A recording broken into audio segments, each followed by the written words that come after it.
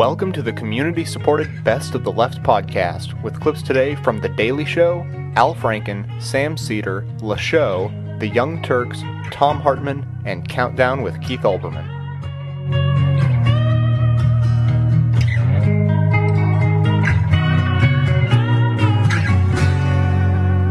Last week saw two major new products introduced. First up, Apple's Steve Jobs. An iPod, a phone, and an internet communicator. And we are calling it iPhone. I'll take 8,000. God, he's good. Obviously, people excited about the combination I thing. And now the other product, Iraq. I've committed more than 20,000 additional American troops to Iraq. Thank you, and good night. You know, you'd think planning a major speech like that, someone would have checked the White House for crickets. But clearly, the president's product launch receiving a new Coke-ish welcome. So the president's advisors launched a PR offensive to assure the public that just because our new way forward meant returning troop levels to where they were in December of 2005, this plan had a twist. There are a whole series of things that we are doing different. A new strategy that will yield different results. They will succeed rather than fail. Succeed rather than fail sounds counterintuitive. But here's why this might work. The old plan asked an awful lot from the Iraqis. Our policy is stand up, stand down. As the Iraqis stand up, we'll stand down. See, if they didn't stand up, we're waiting to sit around like this. But this new plan changes that and addresses the so-called up-down loophole. It is time for the Iraqis to step up. That starts most importantly with the Iraqi leadership in Baghdad stepping up. They, in fact, need to step up. Now, you may say the White House has merely replaced the word stand with step. Touché. You may also point out that, as was reported recently, the Iraqis can't run a single battalion on their own. Well, the White House is ready for your negativity. If you don't like our idea, you got a better one. We want to hear it. All right. If the Democrats don't like what we're proposing, it seems to me they have an obligation to put forward their proposal. If somebody's got a better idea about how to do this, we want to hear it. Ha! Now you may counter, I thought that's what the Iraq Study Group was for. Or the Levin Reed amendment calling for phased withdrawal. Man, you're a real downer. But okay, I'll indulge you. You have a plan. Well, have you thought about looking at that plan in the most emotionally loaded way possible? Ask a simple question. If the U.S. withdraws, does it make Osama bin Laden happy or sad? And if bin Laden was happy, would he know it? And if bin Laden knew it, would he clap his hands? Would his face surely show it? These are the questions we would ask bin Laden if we had caught him. But what did you do? What did you say? Or did you walk or did you run away? Where are you now? Where have you been? Did you go alone or did you bring a friend? I need to know this, 'cause I noticed you're smiling out of the sun, having fun and feeling free. And I can tell you know how hard this life can be, but you keep on smiling for me. What went right and what went wrong? Was it a story or was it a song? Was it overnight or did it take you long? Was knowing your weakness what made you strong? Or all the above? Oh, how I love to see you smiling. Imagine for a second that Americans could have heard this speech 4 years ago. okay, before we went to war in Iraq, 4 years ago, in the lead up to the war, right? Mm-hmm. And let's just play some of these. Let's, because this is 4 years ago, magically, you can hear ahead 4 years to the president's speech last night. And tell me how you'd feel about invading Iraq. Play the first one. Radical Shia elements, some supported by Iran, formed death squads. And the result was a vicious cycle of sectarian violence that continues today. Wow. That sounds great. I'll have that. Okay, thanks a lot, Mr. President, by the way. Imagine this stuff not just in January of 2003, but in October of 2002, when people who were opposed to the Iraq War were being vilified by Republicans running for their seats in the United States Senate. Imagine it in October 2004, when the president was running for re-election based on his war policy and vilifying Democrats for not supporting it wholeheartedly. Imagine it in October 2006, when they were beginning to run away from cut and run, which is what they said about anybody who didn't think this was a good idea. But I just want people to put themselves right before we go to war. Okay, and hear this. Go into disaster. Play that. In our discussions, we all agreed that there is no magic formula for success in Iraq. And one message came through loud and clear.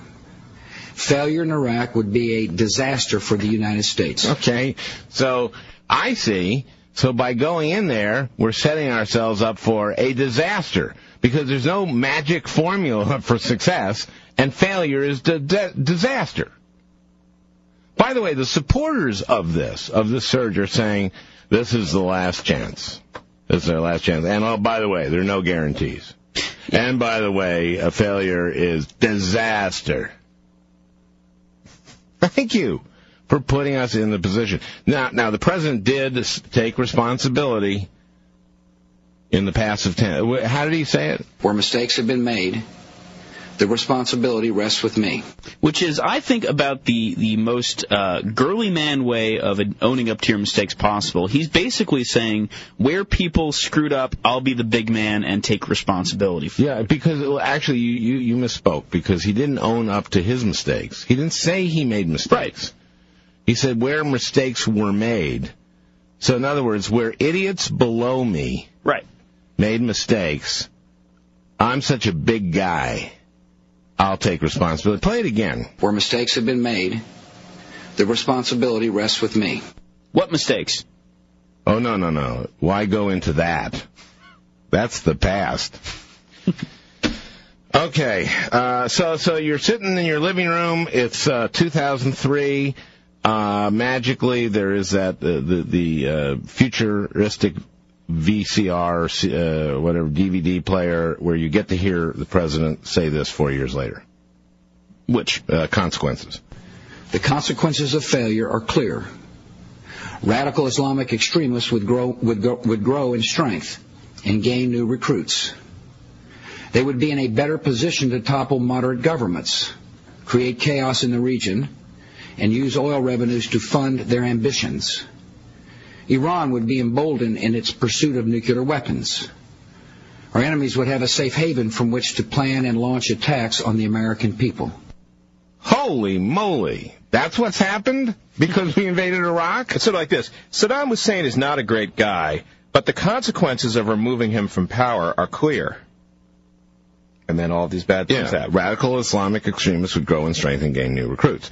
They would be in a better position to topple moderate governments, create chaos in the region, and use oil revenues to fund their ambitions. Iran would be emboldened in its pursuit of nuclear weapons. Our enemies would have a safe haven from which to plan and launch attacks on the American people. And that's why we've decided to just kind of keep the pressure up on him and continue to try to isolate him in the world community and not invade his country.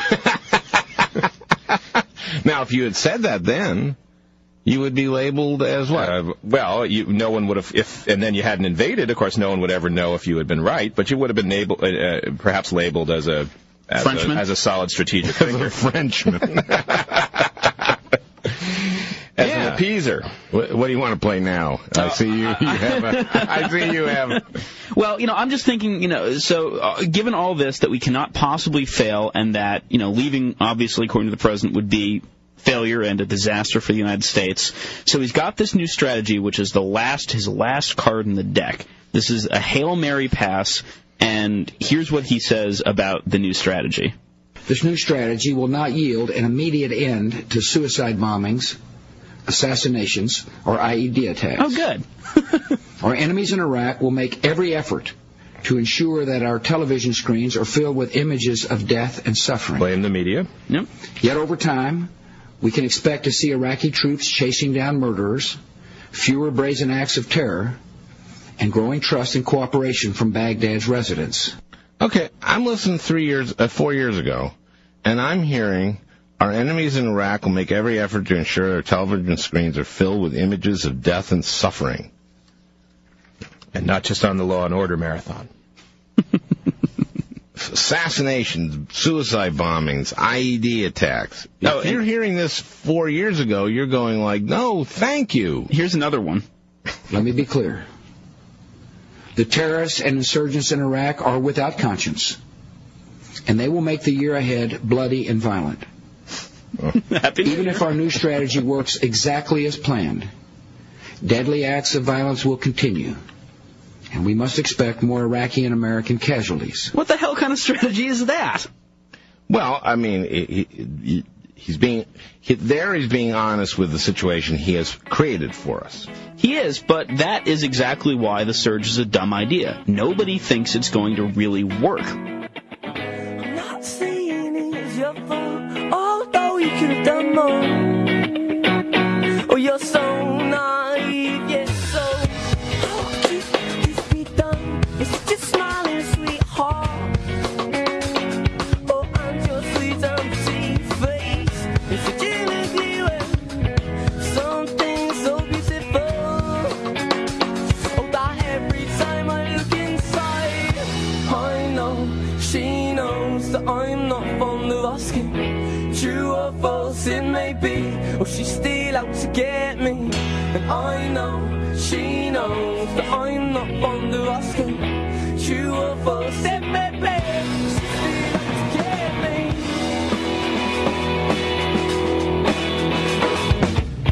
I may say it was your fault, because I know you could have done more. In October of 2006, this is prior to the election, where the American public essentially said, we want out of Iraq. This is prior to the Iraq Study Group, the much ballyhooed and awaited common sense document that was coming from the leaders of the old guard of the Republican Party. So let's break it down a little bit. This is number 26. This is Bush last night. The situation in Iraq is unacceptable to the American people, and it is unacceptable to me. And this is Bush in October 2006. I know many Americans are not satisfied with the situation in Iraq. I'm not satisfied either. This is Bush last night, number 28. Many listening tonight will ask why this effort will succeed when previous operations to secure Baghdad did not. The Prime Minister understands this. Here's what he told his people just last week. The Baghdad security plan will not provide a safe haven for any outlaws, regardless of their sectarian or political affiliation. Oh, so he's going to go after those Shiite militias, I guess. Of course, this is what he said back in October about the same thing. First, we're working with political and religious leaders across Iraq, urging them to take steps to restrain their followers and stop sectarian violence. The new Iraqi government has condemned violence from all quarters and agreed to a schedule for resolving issues such as disarming illegal militias and death squads. Yeah, I guess that schedule didn't necessarily... That's basically all we did. We agreed to a schedule. And it wound down somewhere around 2020. Last night, George Bush introduced the incredibly new and fresh idea of embedding Americans to help train and build a better Iraq army. This is 30. We will increase the embedding of American advisors in Iraqi army units and partner a coalition brigade with every Iraqi army division. We will help the Iraqis build a larger and better equipped army. And we will accelerate the training of Iraqi forces. Of course, this is different from what he said in October when he said the exact same thing. We are refining our training strategy for the Iraqi security forces so we can help more of those forces take the lead in the fight and provide them better equipment and firepower to be successful. Continuing on, comparing George Bush's speech last night with the speech he gave 3 months ago, and to look at how little has changed in his perspective on Iraq. Last night, George Bush came up with the scintillating new idea of Iraq passing a law to share oil revenues. Now, when he's talking about sharing oil revenues, of course, he's not mentioning the law that the Americans are pressuring the Iraqis to pass that say 75% of those revenues go to American oil companies for the first 5 years, and after that, they get 20% of those oil revenues. What he's talking about is whatever dribs and drabs, whatever crumbs are left of the Iraqi people, spread them out over the three different ethnic, essentially, powers, the Kurds, the Sunni, and the Shia. And so he came up with this great idea last night. To give every Iraqi citizen a stake in the country's economy, Iraq will pass legislation to share oil revenues among all Iraqis, to show that it is committed to delivering a better life. The Iraqi government will spend $10 billion of its own money on reconstruction and infrastructure projects that will create new jobs. Okay, yeah, that's presuming they actually end up seeing any of that $10 billion. But back October, he also had this new idea. The new Iraqi government has condemned violence from all quarters and agreed to a schedule for resolving issues such as disarming illegal militias and death squads, sharing oil revenues, amending the Iraqi constitution, and reforming the de-Baathification process. All of which he repeated again last night. Last night, he pledged that America will use all its diplomatic resources to rally neighboring states.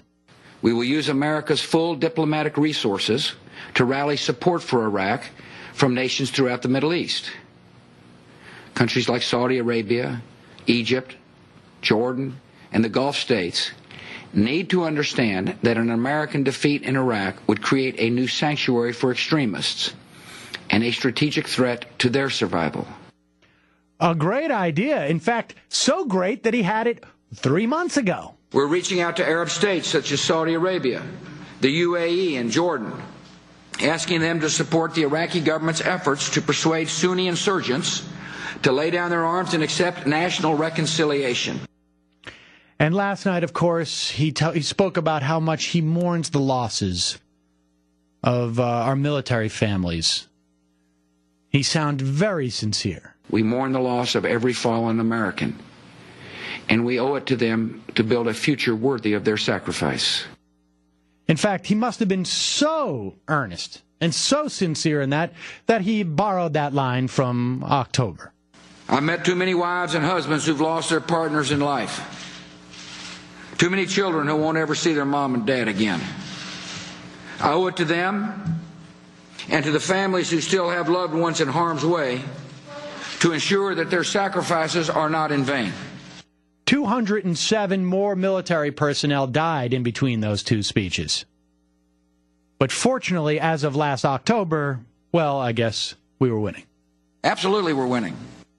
There you go. There's no one in our government who believes that Maliki has the will or the power to allow us, our soldiers, to do what supposedly needs to be done in Baghdad. Frankly, we don't have enough soldiers or Marines to do what needs to be done in Baghdad. This is all a way for George Bush to punt. Period. More and more Americans will die so that George Bush doesn't have to stand up in front of the American public and admit failure. That is it.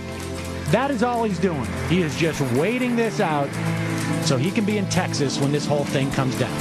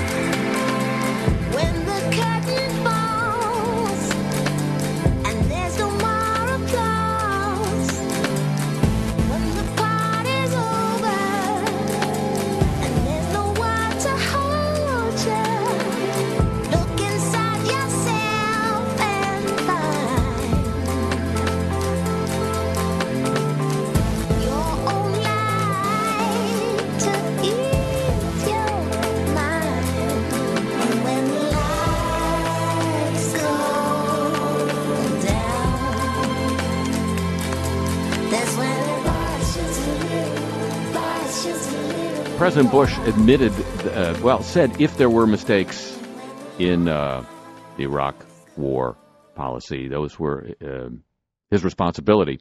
But he did not elucidate upon them or elaborate upon them in the speech. However, according to the Washington Post, the White House put out a chart that compared past key assumptions with current ones, showing how the situation has changed.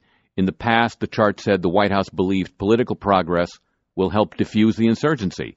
Now it's concluded that political and economic progress are unlikely without a basic level of security. In the past, the White House assumed the majority of Iraqis will support the coalition and Iraqi efforts to build a democratic state. Now it says Iraqis are increasingly disillusioned with coalition efforts. It's almost like the reporters were right. The chart went on to say the White House wrongly assumed that dialogue with insurgents groups would reduce violence, that other countries in the region have a strategic interest in a stable Iraq, and that Iraqi security forces were gaining strength to handle threats. Those were the bad old assumptions.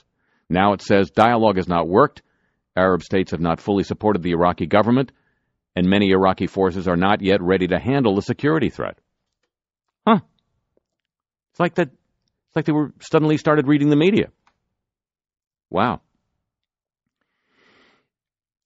The hearings have begun, which is all I expect from the Democratic control of Congress. Hearings. Give me some hearing. Give me some good TV. But in his confirmation hearing, new Secretary of Defense Robert Gates gave what I think is an interesting, if not new, certainly novel and provocative explanation for why we went into Iraq in the first place. Saddam, if he didn't have weapons of mass destruction, would move quickly to try and obtain them. And I think we have to look at the reality in terms of why we all thought that. If in terms of just, this is a little bit of a diversion, but I think one of the reasons why Iran is determined to have nuclear weapons is that they see how complicated it is for us to try and deal with a North Korea that has nuclear weapons. And I think they believe that if Saddam had had a nuclear weapon, we might not have attacked him in either 1990 or 2001, or 1991 or 2001. So there was no doubt, and I believe Saddam had the same calculus. And so once the sanctions were lifted, there was no doubt in my mind that he would strive to get a nuclear weapon. He clearly hadn't changed his spots in the slightest, and so that's the reason that I supported the decision to go in. So we had to go in to keep him from getting a nuclear weapon, because if he got a nuclear weapon, we couldn't go in. That's what I got out of it. You tell me if I'm wrong. He thought, like the North Koreans or the Iranians, that if you get a nuclear weapon, the Americans can't invade you. So we have to invade to prevent him from getting a nuclear weapon, or else we won't be able to invade. It's cool. It's cool in here. We can dance if we want to. We can leave your friends behind. 'Cause your friends don't dance, and if they don't dance, well, they're no friends of mine. See, we can go where we want to, places they will never find. And we can act like we come from out of this world, leave the real one far behind. We can dance.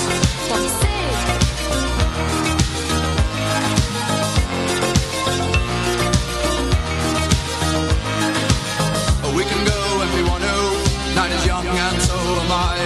And we can dress real neat from our hands to our feet and surprise them with a victory cry. Say, we can act if we want to, if we don't, nobody will. And you can act real rude and totally removed, and I can act like an imbecile. Say, we can dance, everything's out of control. I tell you, one of the funny things that the President Bush's speech proves is how open-minded I am. I know America was waiting to see how it would affect me. But no, seriously, and the reason I say that first is, I'm listening to this speech, and I think, in the beginning, maybe. I mean, I'm crazy enough to think maybe, and I'll tell you why. For the first time in a long time, Bush actually started out the speech honest. And I was a little blown away by that. And I was like, look at this. He's actually saying things that are kind of true and that aren't, total talking point fabrications. So it kind of threw me for a loop here. And believe it or not, in that moment, it actually made me open up and think, okay, well, let's see what else he has to say. Maybe he's got something that wasn't leaked, that isn't full of crap, that is, something where I really would want to give him another shot. And the reason is, it's not about giving him another shot. I don't want to fail in Iraq. I don't want America to fail in Iraq, and I don't want Iraq to fall apart.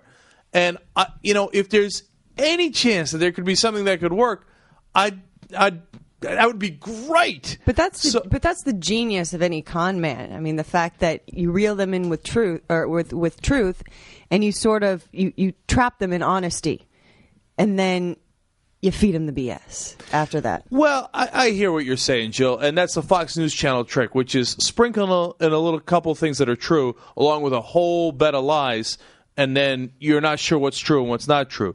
But that's actually not the game that Bush usually plays. It's lies throughout, and it's obvious, and it's blatant, and it's over the top. And it's usually I listen to a Bush speech, and I'm like, oh, please. I hear you, but it's a rather pointless distinction, the one I'm going to make. But I sort of think that I think you're not giving them quite enough credit. I think they do consistently sprinkle in lies. It's just, again, sprinkle in truths to cover up the gargantuan lies, which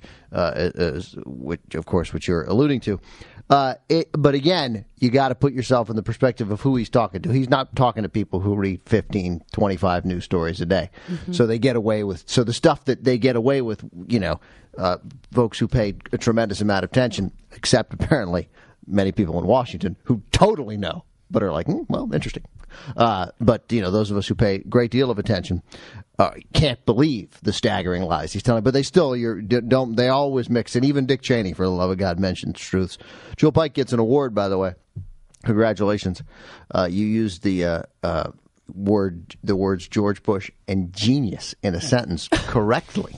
It's not easy to do. Well done. Thank you. I appreciate it. Been working on it for a couple of years now.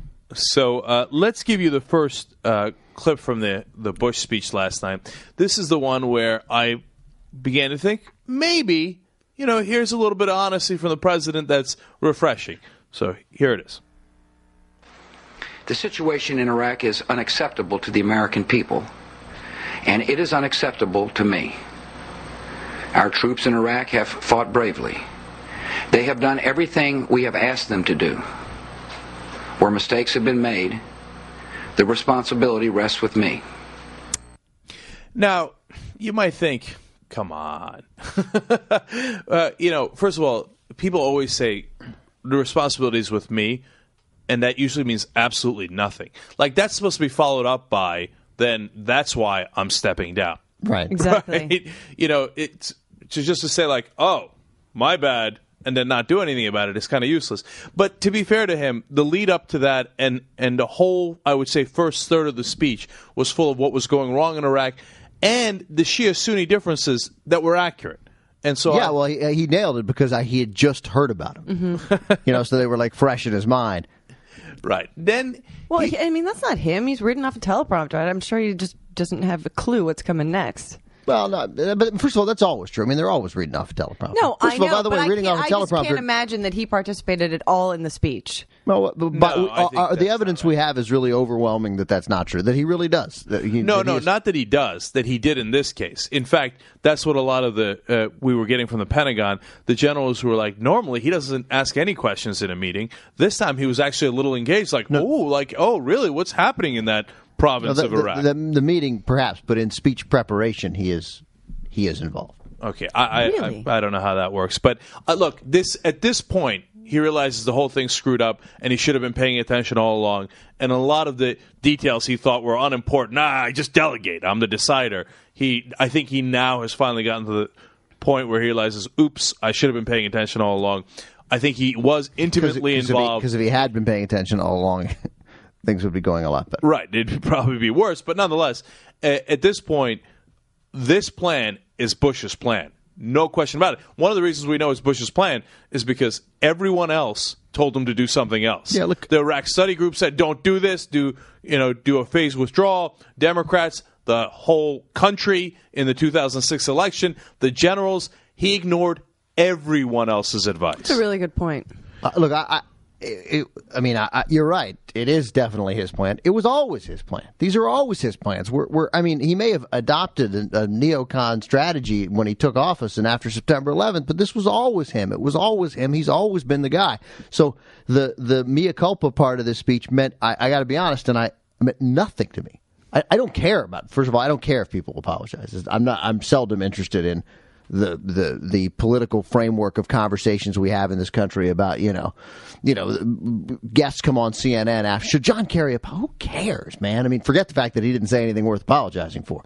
But even if he had, I don't know, apologize, fix it, move on, do the business of the country. And the only thing that would have been different is, to me, these mistakes, first of all, it's all couched in their mistakes were made in the field. It's saying, these commanders screwed up, but it's my fault for putting them up. That's a nonsense BS kind of apology. You want to apologize? I had a terrible policy, a terrible strategy, and I attacked a country that didn't attack me, and now we're going to leave. Yeah. I'm sorry. then I'd be like, okay, wow, that's an apology.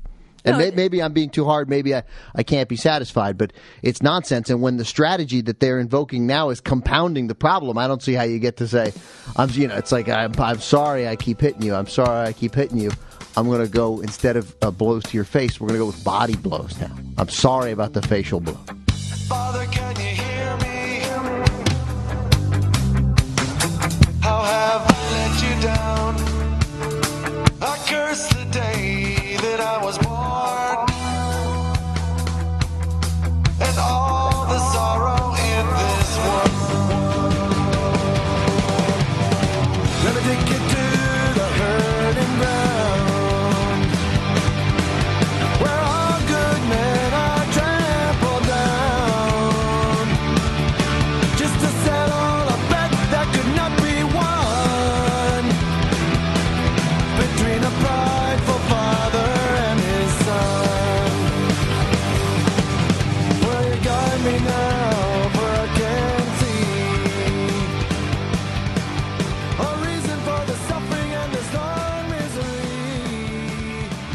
Bush is saying last night that we're going to move all these soldiers. We're going to, another 20-some-odd thousand soldiers. Well, we'll see how many, but that he's it's already in process.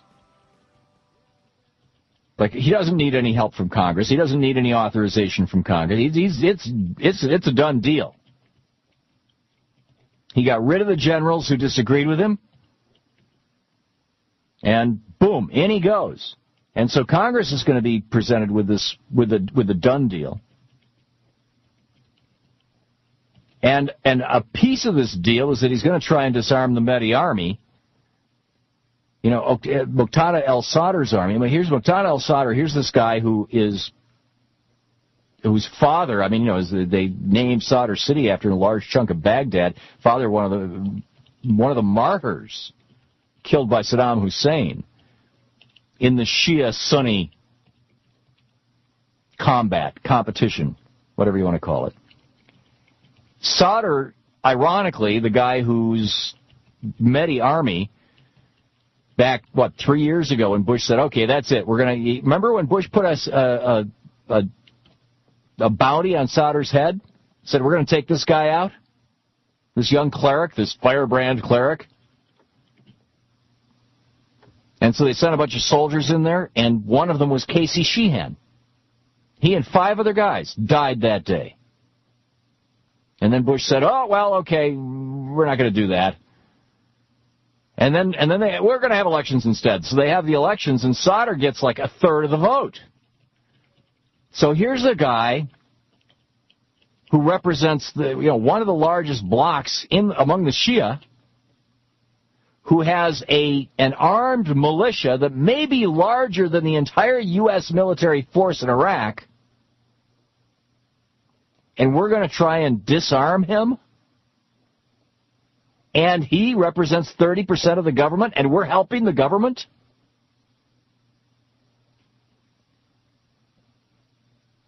I mean, do you have any sense of how complicated, what an incredible mess this is?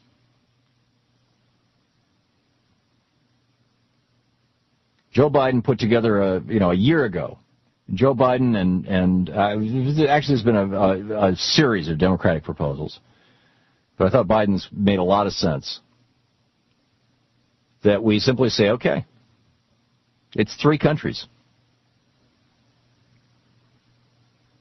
And frankly, it's Kurdistan in the north and Shia land in the south and Sunni land in the center. And there's a whole bunch of oil, mostly in the Shia areas. And all 3 of them are going to have to share the revenue from the oil. Split it up on a per capita basis. So they're not going to be fighting over oil. And we'll provide, the funds for the ethnic cleansing, as it were, for the relocation, so that it can be done in a reasonable and I'm not quoting Joe Biden here. This is just broad concept. So it can be done in a reasonable and orderly fashion rather than by assassinating people. I mean, right now you have 100 people a day, more or less, being executed as part of the ethnic cleansing that's going on just in Baghdad. So just, the British created this country out of nothing. These were 3 provinces in the Ottoman Empire at the end of World War I. And after World War I, when the British seized that area, they said, okay, we're going to jam these 3 provinces together, and we're going to call it Iraq. Let's go back to it being 3 provinces.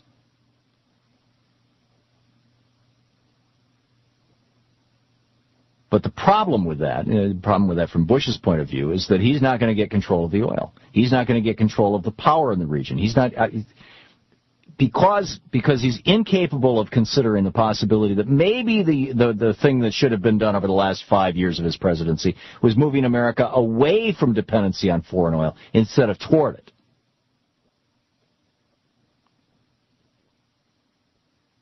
If we had taken the hundreds of billions of dollars that we have spent in Iraq and instead bought solar panels and put them on people's roofs all across America and hooked them up to meters and fed power back into the power grid, and said to the auto companies in the United States, you've got to kick up your average fleet mileage, your CAFE standards by 5 miles per gallon, and maybe cut back on speed limits in some place. I mean, we could have cut in half the amount of oil that we're importing from the Middle East with an aggressive program that would have cost a whole lot less than it cost us to go into Baghdad, to go into Iraq. But we're there now. So what do? I agree with the Democrats who are suggesting that it is time, and Republicans. I mean, Chuck Hagel saying this, who wants to be president. Gordon Smith saying enough. Our soldiers have bullseyes on their back. Let's not put more bullseyes in there. The Iraqi people don't want us in there.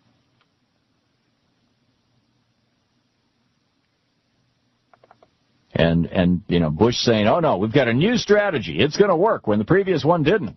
This new strategy will not yield an immediate end to suicide bombings, assassinations, or IED attacks. No. Our enemies in Iraq will make every effort to ensure that our television screens are filled with images of death and suffering. Now you get that. Listen to the framing of this. Our enemies in Iraq. We're talking about the people of Iraq. Remember, when we invaded Iraq, there was no Al-Qaeda in Iraq because Al-Qaeda was a religious Sunni organization, and Saddam Hussein was a secular Sunni, and he wanted to have nothing to do with the religious zealots who were trying to take over his part of the religion. Anytime anybody in Iraq said the word Al-Qaeda, Saddam Hussein would throw their butts in jail. So our enemy has become the people of Iraq themselves. And to the extent that there's an Al-Qaeda there, of course, it's the Sunnis who, are saying, all right, Saddam Hussein is dead. He's not going to defend us. He's not going to protect us. The Shia are going to massacre us because, that's been going on for 1,400 years. So we need to align ourselves with somebody. There's that Osama bin Laden guy out there. Of course, George didn't mention him in his speech last night. Anyway, he continues. Yet over time, we can expect to see Iraqi troops chasing down murderers. Murderers. It would be nice to have police go after murderers. You want to have troops engaged in what? Defending the country, pulling the country together? I mean, doesn't he get it? Armies don't do police work? Or is murderers a way of saying, you know, average Iraqis who don't want us in their country anymore, thank you very much?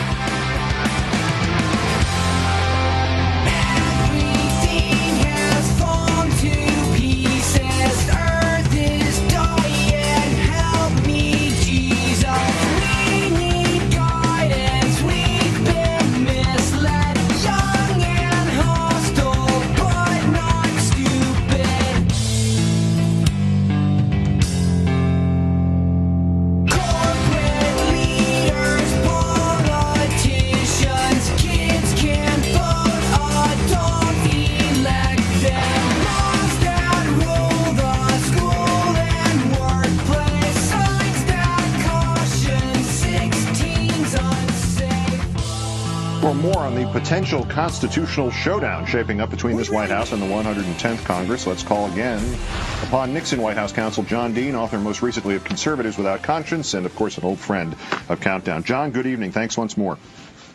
Thank you, Keith. Is Tony Snow right? Is the money already in the budget, at least in the short term? And is there any way to stop the escalation using the purse strings, or is the Constitution on the president's side? I think probably Snow is right that in the short term there probably is funding. It's probably in a supplemental appropriation bill. I haven't thumbed through them all, but they do expire rather quickly. They're rather short term. So in the long run, there will be a vote on this, and there can be a vote on this, indeed, if the House and Senate want to get into it. And there would seem also to be a recent example of the budgetary end run that the administration is employing now, in that when it prepared for the invasion of Iraq, it took some money designated for Afghanistan and diverted it. If a Pentagon budget is as convoluted as, say, just as an example, a Halliburton expense report, what can Congress ultimately do to check the White House after it has said, well, okay, generally? Well, Keith, the power of the Congress with the budget is plenary. They really do have war powers and control over war powers through the budget. This goes back all the way to the earliest days of our presidencies, from the constitutional founding. Jefferson, of course, talked about using the purse to control the dogs of war. So there's no question that authority exists, and it's a question of whether the Congress has the will to use it. So I don't think there's any doubt that they can do it. It's a question of whether they will do it. Jack Murtha had suggested that one of the things that could be done at this point constitutionally is anything else that comes in regarding the budget, regarding Iraq or now anywhere else, could be vetted line by line in the appropriate subcommittees and weeded out then, and basically the whole matter of these budgetary supplementals or the full budget would be then thrown back to the president, and if he wants to veto the whole thing, that's really the easiest way for Congress to have any kind of impact. Do you buy into that theory? Well, that's, of course, why President would like line-item vetoes or more control over the detail. That is a very successful tactic by Congress to put as many things in an omnibus bill as they can, particularly in budgetary bills where the president dare not veto it and close down the government. We've been there, done that, and that's a very strong leverage by the House and the Senate to indeed get what they want in that bill. Expanding this, as the president seemed to imply we were expanding the entire conflict in his speech the other night. Are we headed to a constitutional crisis or conflict or something in between? Should the White House choose to draw Iran into this conflict in any meaningful way? Well, I think this White House knows that the American people do not have much interest in their warmongering, so they're not going to get any kind of congressional approval to do this sort of thing. We've heard the debate that's going up on the Hill. The Hill is very suspicious of where they're going with this. So, indeed, if they I think they have two options, Keith. They can do what Nixon did, which is to use the excuse of withdrawing. By going to withdraw troops to protect them, you've got to go into Iran and as Nixon did in Laos and Cambodia, or you could have a client state like Israel do the dirty work for you and avoid a constitutional crisis on both of those routes with the pretext of the way you're proceeding. To what degree is all of this going to be decided by the old advice, get there first? I mean, if the troops are there, Congress can't very well call them back, and if the safe is locked, the president can't very well pay for their airfare out of his pocket. Well, we don't know about that. We know that that did happen during the Reagan administration, where there was a tin cup passed around to deal with a prohibition by the Congress on funding the Contras, and indeed we went to friendly countries and got money and kept it out of the appropriations process. A visibility this high as what's going on in Iraq, you couldn't do that. So the short answer is, Keith, if the Congress cuts off the funds, the president's in trouble. He's got to bring the troops home. In your analysis of the Bush administration, was Iran always on the planning maps? Well, it's hard to think it hasn't been, since it's been in a part of the axis of evil from day one, and the neoconservatives have certainly indeed had it on their radar since day one, and it'll be surprising if indeed he somehow extricates himself from the mess we've got in Iraq without at least some effort to fill their desire to deal with Iran simultaneously. Nixon White House counsel John Dean. As always, John, great thanks for your insight tonight. Have a good weekend. Thank you.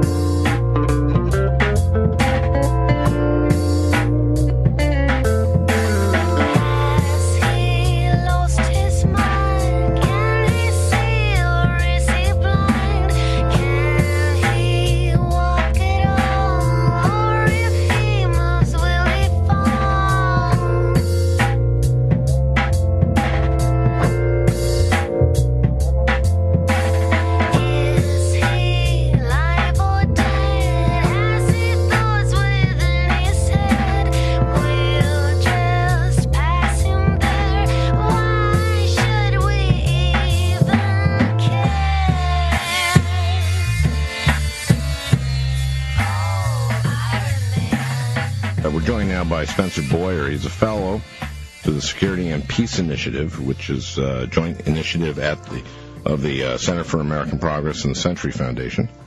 And prior to joining CAP, he was, which is the Center for American Progress, he was the executive director and War Powers Initiative director at the Constitution Project, based at Georgetown University. Thanks for joining us. Well, thank you for having me. What did you think of the speech? Well, unfortunately, I was disappointed with the speech. I think it's a repackaging of ideas that have been tried in the past and have failed. I think we've seen this movie before. We've had several surges in this war in Iraq. None of them have been successful in decreasing the violence in Iraq. We've had two surges just since the middle of last year, and we had one of our bloodiest months this past December. How big were those surges? Well, we've increased our force levels by at least 15,000 since last June. And again, the violence has only gotten worse in Iraq. I think one of the other things that really disappointed me about the speech was the fact that President Bush is relying very heavily on Nouri al-Maliki following through on promises that he's made in the past and has not lived up to get control of the sectarian violence in Iraq. And to go ahead and send 21,000 additional troops into the middle of a civil war that we shouldn't be involved with to start with, I think is the wrong way to go about this. Yeah, I was struck yesterday where he said the challenge playing out across, this is in the speech last night, the challenge playing out across the broader Middle East is more than a military conflict. It is the decisive ideological struggle of our time. On one side are those who believe in freedom and moderation. On the other side are extremists who kill the innocent and have declared their intention to destroy our way of life. But that's not really what's going on in Baghdad, is it? It's Shia versus Sunni. Well, there are multiple civil conflicts going on in Iraq right now. You have Shia versus Sunni, you have intra-Shia battles, you have certainly the Sunni Arab insurgency, you've had Kurdish Arab violence in the north of the country.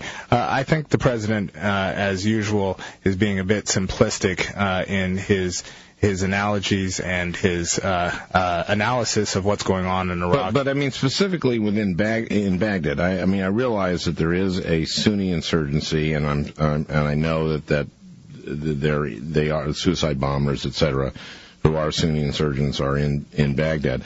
But mainly, what's really going on there is a struggle between Shias and Sunnis, right, in Baghdad. That's correct. So it's sectarian violence. It's not what he's describing there.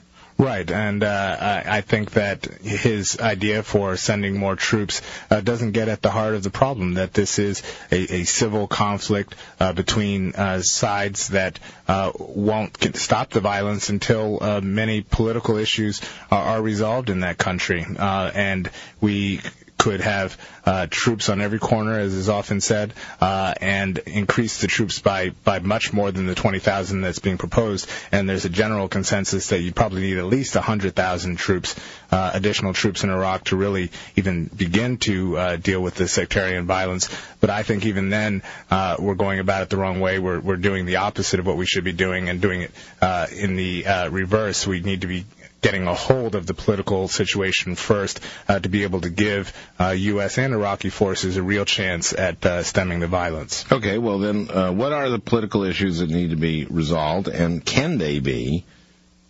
Well, and does Maliki have a motivation to do it?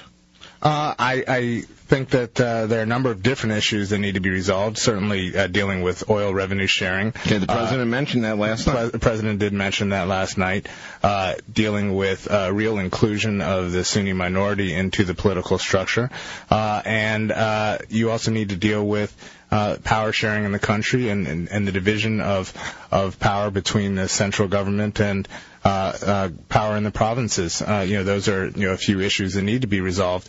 Certainly the President has mentioned these things, but I don't think that there's a real plan for implementing them, other than saying, Prime Minister al-Maliki has assured me he's going to work harder at this. But as has often been mentioned, one of the problems in Iraq right now is that there is not the proper motivation of the Iraqi troops and of the government to really get a hold of the situation, because of the fact that you have a Shiite majority that is finally in power and likes it. And you have militias that have infiltrated the government in Iraq, and so when you're asking troops to go out there and fight and take on Shiite militias as well as Sunnis, there's not the proper motivation to do so. Yeah, but is there the proper motivation to come to these political resolutions to resolve these issues? It's the same lack of motivation, it seems, either way. I agree. I think that there is a lack of motivation as well among the Shiites to really share power with the Sunnis in the country. We saw in the Saddam Hussein trial, it unfortunately made even the worst dictator that we've seen in a while look almost dignified at his hanging, because the hanging, not the trial so much, but right at the hanging made it look like he was the reasonable one in that room. It looked like a Shiite lynch mob, which I think was a shame, but it certainly shows that there are some serious sectarian issues going on within. Well, that was supposedly the Iraqi government hanging this guy, and what we saw from the cell phone video was a sectarian mob lynching a guy. I mean, that unfortunately are our allies. I mean, in other words, that's the guys that we're counting on. Exactly. I mean, that's the problem. Right, that is the problem, and again, to continue to push for a military solution when we've tried this before, when we've had surges in troops before, when you have Shiites and Sunnis who are committed to killing each other, I think that that's the wrong way to go about it. We shouldn't be in the middle of a civil war. It's certainly not why we went in, and I don't think that there would be today if you were to try to get authorization to go in and referee a civil war. No, but that's not the. I mean, but anyone in the administration now would say that's not the point. The point is we are where we are, and to the extent that any mistakes were made, I, the president, am responsible for them. I didn't make them. I used the passive tense. The mistakes were made. Right. Thanks a lot, buddy. Which is my whole attitude toward this is thanks a lot for getting us exactly here, but we're here. Right, and the problem is the president, I think, still fundamentally views this as a military problem. It's fine and good. Well, you keep saying that. You keep saying that. I'm sorry, Spencer, but you keep saying that there isn't there's no military solution here. We need to go to the political solution first. But I don't see any motivation for this government to resolve the political issues. And you might be right, but certainly we've tried before putting more troops in to get a hold of the violence there, and we need to be doing more to get the Iraqis to take control of the situation. And I think the best motivating factor there is not saying we will continue to increase our troop levels, we will continue to give you what you need. And certainly President Bush last night said, well, if they don't do this, we won't stand for it. But he didn't really elaborate as to what we would do if they don't, whether we're going to pull out or not. But I think a better motivating factor to get the government to really take on the difficult political compromises that are necessary is to say, look, we are going to have a phased withdrawal of our troops. We are going to help you, as the Iraqi Study Group recommended, to continue to train your troops and so forth. But we're moving out, and we're going to begin a phased withdrawal. We'll move all of our combat forces by early next year into more of a support role, a training and advisory role for Iraqi troops. We're going to help you to try to have a major diplomatic surge and to involve all of Iraq's neighbors to come up with some type of peaceful reconciliation. I think that is a more reasonable way to go, but not just sending more troops in because we want to try harder at the same failed approach. Okay, but what I'm thinking is, when I hear this, I'm just trying to be devil's advocate here. I'm thinking Maliki and Sadr, his buddies in the Mahdi army, etc., saying, great, leave, so that we can give the Sunnis a thumping.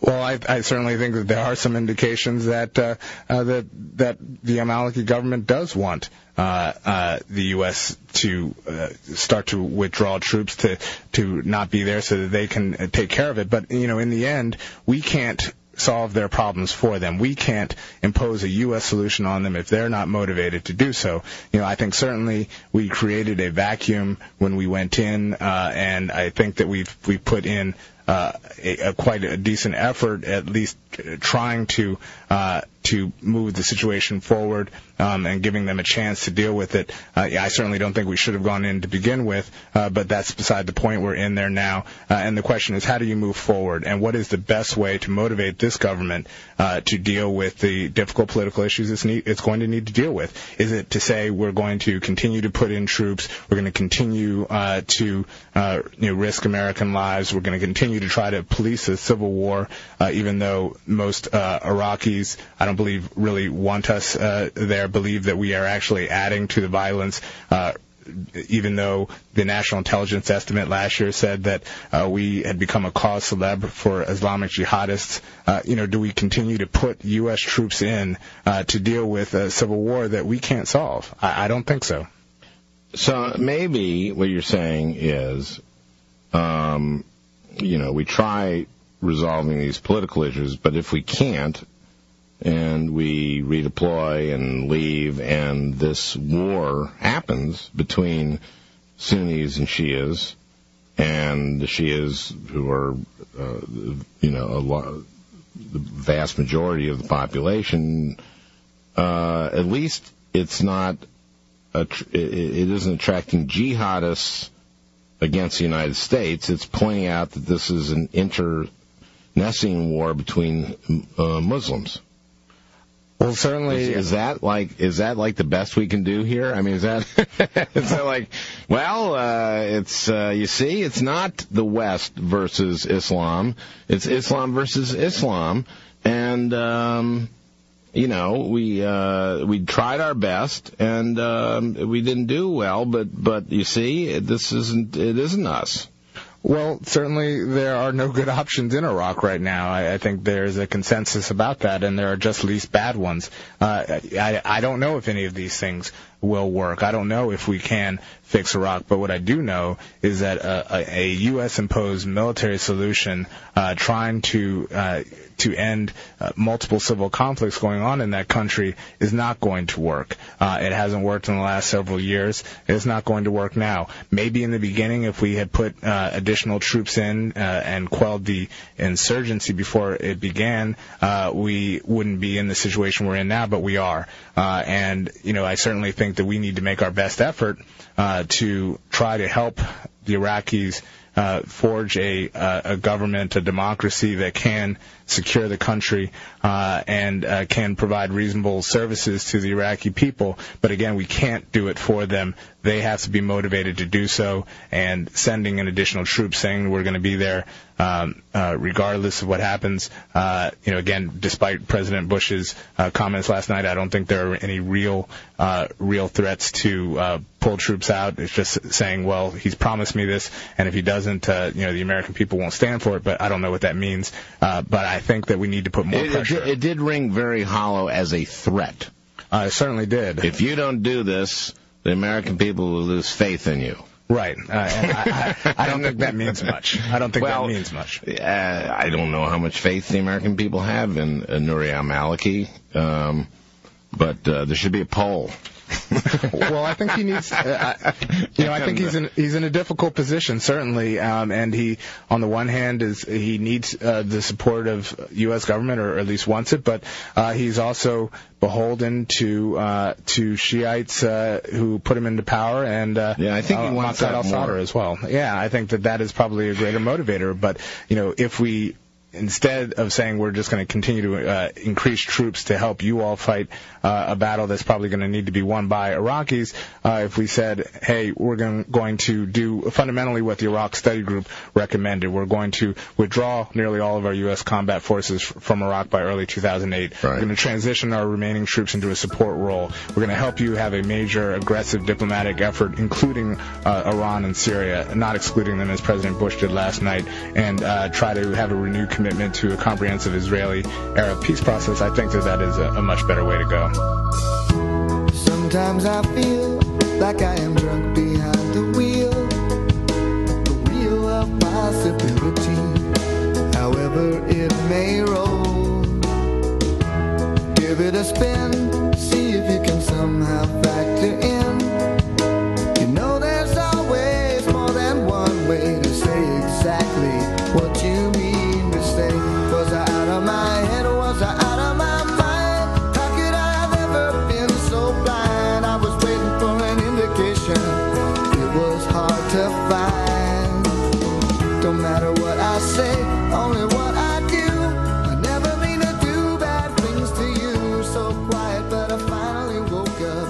If you're sad, then it's time you spoke up too. Yesterday, the so-called doomsday clock was officially moved from 7 minutes to midnight to 5 minutes to midnight. It's 11:55, ladies and gentlemen. The only thing standing between us and annihilation, Colbert's fourth act wrap-up. One of the main culprits, the chaos in the Middle East, particularly the violence overtaking Iraq. Who will save us? I give you Senator Joseph P. Biden. What can you do immediately to impact upon the prospects that there will not be further support for this policy where the president ignored the advice of every major voice in the government, outside the government, military personnel in the government, military personnel outside the government, former secretaries of state, former secretaries of defense? 70% of us. And so, with time running out, and President Bush seemingly hell-bent on a catastrophic path to destruction, the United States Senate, with great reluctance, has taken the ultimate step. They are at this very moment debating passing a non-binding resolution with flexible language, voicing their somewhat disapproval. May God have mercy on us. It's got to work!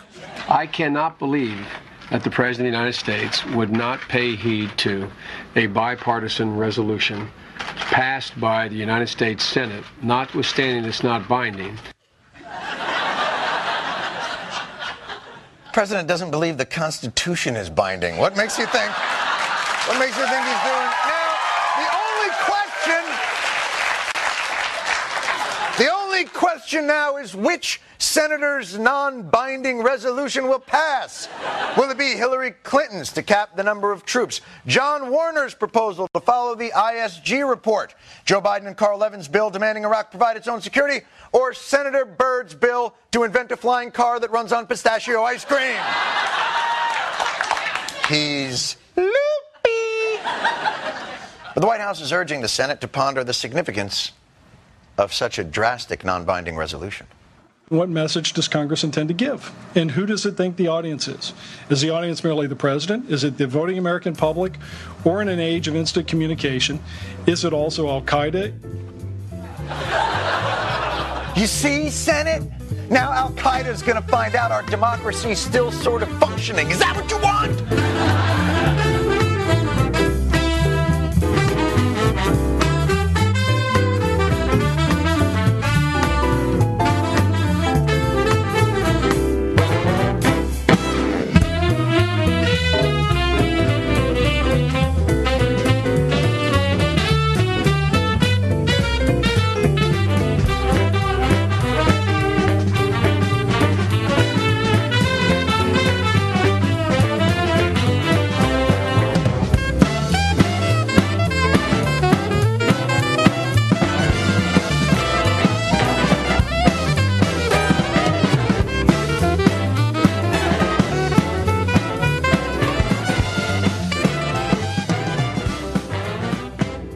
Only this president, only in this time, only with this dangerous, even messianic certitude, could answer a country demanding an exit strategy from Iraq by offering instead an entrance strategy for Iran. Only this president could look out over a vista of 3,008 dead and 22,834 wounded in Iraq and finally say, where mistakes have been made, the responsibility rests with me, only to follow that by proposing to repeat the identical mistake in Iran. Only this president could extol the thoughtful recommendations of the Iraq Study Group and then take its most far-sighted recommendation, engage Syria and Iran, and transform it into threaten Syria and Iran, when al-Qaeda would like nothing better than for us to threaten Syria, and when President Ahmadinejad would like nothing better than to be threatened by us. This is diplomacy by skimming. It is internationalism by drawing pictures of Superman in the margins of the textbooks. It is a presidency of cliff notes. And to Iran and Syria, and yes, also to the insurgents in Iraq, we must look like a country run by the equivalent of the drunken pest who gets battered to the floor of the saloon by one punch, then staggers to his feet and shouts at the other guy's friends, "Okay, which one of you is next?" Mr. Bush, the question is no longer what are you thinking, but rather are you thinking at all? I have made it clear to the Prime Minister and Iraq's other leaders that America's commitment is not open-ended, you said last night. And yet, without any authorization from the public who spoke so loudly and clearly to you in November's elections, without any consultation with a Congress in which key members of your own party like Senator Brownback and Senator Coleman and Senator Hagel are fleeing for higher ground, without any awareness that you are doing exactly the opposite of what Baker Hamilton urged you to do, you seem to be ready to make an open-ended commitment on America's behalf to do whatever you want in Iran. Our military, Mr. Bush, is already stretched so thin by this bogus adventure in Iraq that even a majority of serving personnel are willing now to tell pollsters that they are dissatisfied with your prosecution of the war. It is so weary that many of the troops you have just consigned to Iraq will be on their second tours or their third tours or their fourth tours. And now you're going to make them take on Iran and Syria as well? Who is left to go and fight, sir? Who are you going to send to interrupt the flow of support from Iran and Syria? Laura and Barney? The line is from the movie Chinatown, and I quote it often. Middle of a drought, the mortician chuckles, and the water commissioner drowns. Only in L.A. Middle of a debate over the lives and deaths of another 21,500 of our citizens in Iraq, and the president wants to saddle up against Iran and Syria. Maybe that's the point, to shift the attention away from just how absurd and childish is this latest war strategy that is for the war already underway, not the one on deck. We are to put 17,500 more troops into Baghdad and 4,000 more into Anbar province to give the Iraqi government breathing space. In and of itself, that is an awful and insulting term. The lives of 21,500 more Americans endangered to give breathing space to a government that just turned the first and perhaps the most sober act of any democracy, the capital punishment of an ousted dictator, into a vengeance lynching so barbaric and so lacking in the solemnities necessary for credible authority that it might have offended the Ku Klux Klan of the 19th century. And what will our men and women in Iraq do, the ones who will truly live and die during what Mr. Bush said last night will be a year ahead which will demand more patience, sacrifice, and resolve? They will try to seal up Sadr City and other parts of Baghdad in which the civil war is worst.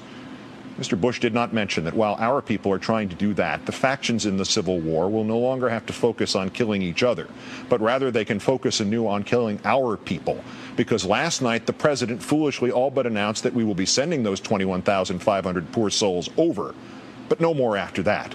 And if the whole thing fizzles out, we're going home. The plan fails militarily, the plan fails symbolically, the plan fails politically.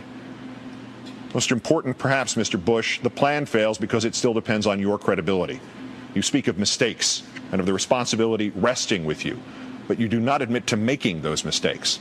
And you offer us nothing to justify this clenched fist towards Iran and Syria. In fact, when you briefed news correspondents off the record before that speech, they were told once again, if you knew what we knew, if you saw what we saw, if you knew what we knew was how we got into this morass in Iraq in the first place. The problem arose when it turned out that the question wasn't whether or not we knew what you knew, but whether or not you knew what you knew. You, sir, have become the president who cried wolf. All that you say about Iraq now could be gospel. All that you say about Iran and Syria now could be prescient and essential. We no longer have a clue, sir. We have heard too many stories. Many of us are as inclined to believe you just shuffled the director of national intelligence over to the State Department because he thought you were wrong about Iran. Many of us are as inclined to believe you just put a pilot in charge of the ground wars in Iraq and Afghanistan because he would be truly useful in an air war next door in Iran. Your assurances, sir, and your demands that we trust you have lost all shape and texture. They are now merely fertilizer for conspiracy theories. They are now fertilizer indeed. The pile has been built slowly and with seeming care. I read this list last night before the president's speech, and it bears repetition because its shape and texture are perceptible only in such a context. Before Mr. Bush was elected, he said nation building was wrong for America. Now he says it is vital. He said he would never put U.S. troops under foreign control. Last night he promised to embed them in Iraqi units. He told us about WMD, mobile labs, secret sources, aluminum tubes, yellow cake.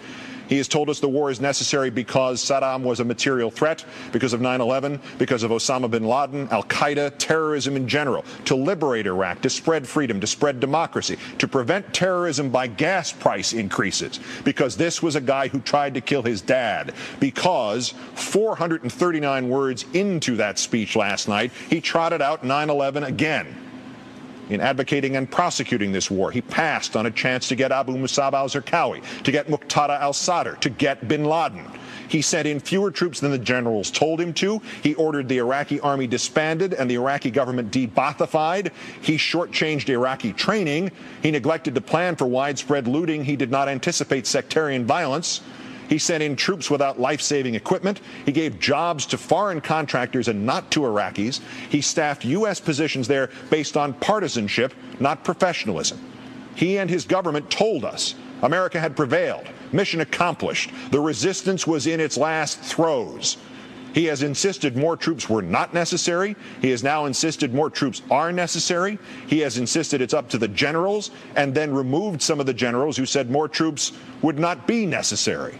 He has trumpeted the turning points, the fall of Baghdad, the death of Uday and Qusay, the capture of Saddam, a provisional government, a charter, a constitution, the trial of Saddam. elections, purple fingers, another government, the death of Saddam. He has assured us we would be greeted as liberators with flowers. As they stood up, we would stand down. We would stay the course. We were never about stay the course. We would never have to go door to door in Baghdad. And last night, that to gain Iraqis' trust, we would go door to door in Baghdad. He told us the enemy was al-Qaeda, foreign fighters, terrorists, Baathists, and now Iran and Syria.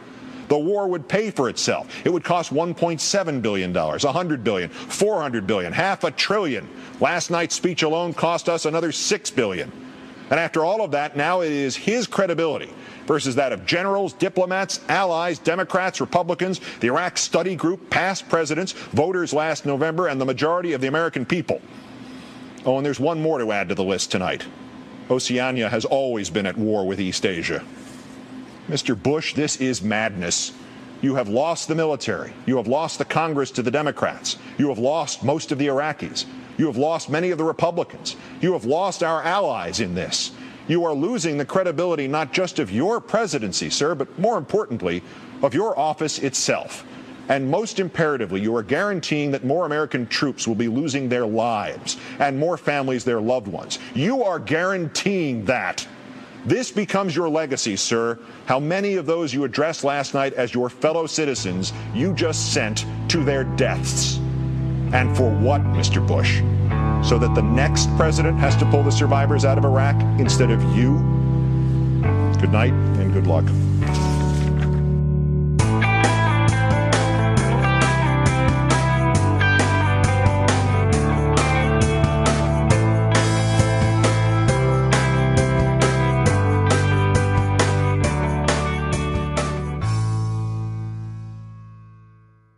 So I have really messed up this time. Just take this as more evidence of my astonishingly poor foresight. I should have told you about it 2 months ago when I heard about it. But better late than never, I have to tell you, this coming Saturday, January 27th, 2007, there is a major anti-war rally going on in Washington, D.C. So I know it's short notice if you didn't know about it already. But if you have any interest and are capable, head down there and be a part of it. As it stands, I'm still in Nashville, but thanks to a listener, I think I will actually be in the D.C. area by next weekend. So I have every intention of going to the rally, although, of course, I don't know anyone else who's going. But the main point is for as many people to be there as possible. So whether you're on your own or with a group or however you can pull it off, I think it'd be an amazing experience. I'm really excited that one of my first experiences in Washington will actually be a major rally, because that's half the reason of trying to move there in the first place is to kind of be at the heartbeat of the country where the action is. So that's all I have to say. I apologize for the announcement being so late, so close to the actual date. But if it brings one more person there, then I failed less in my job to bring you guys information. Have a good one, everybody. Black and white, 'cause you took apart a picture that wasn't right. Pitch burning on a shining sheet, the only maker that you wanna meet. A dying man in a living room, whose shadow paces the floor.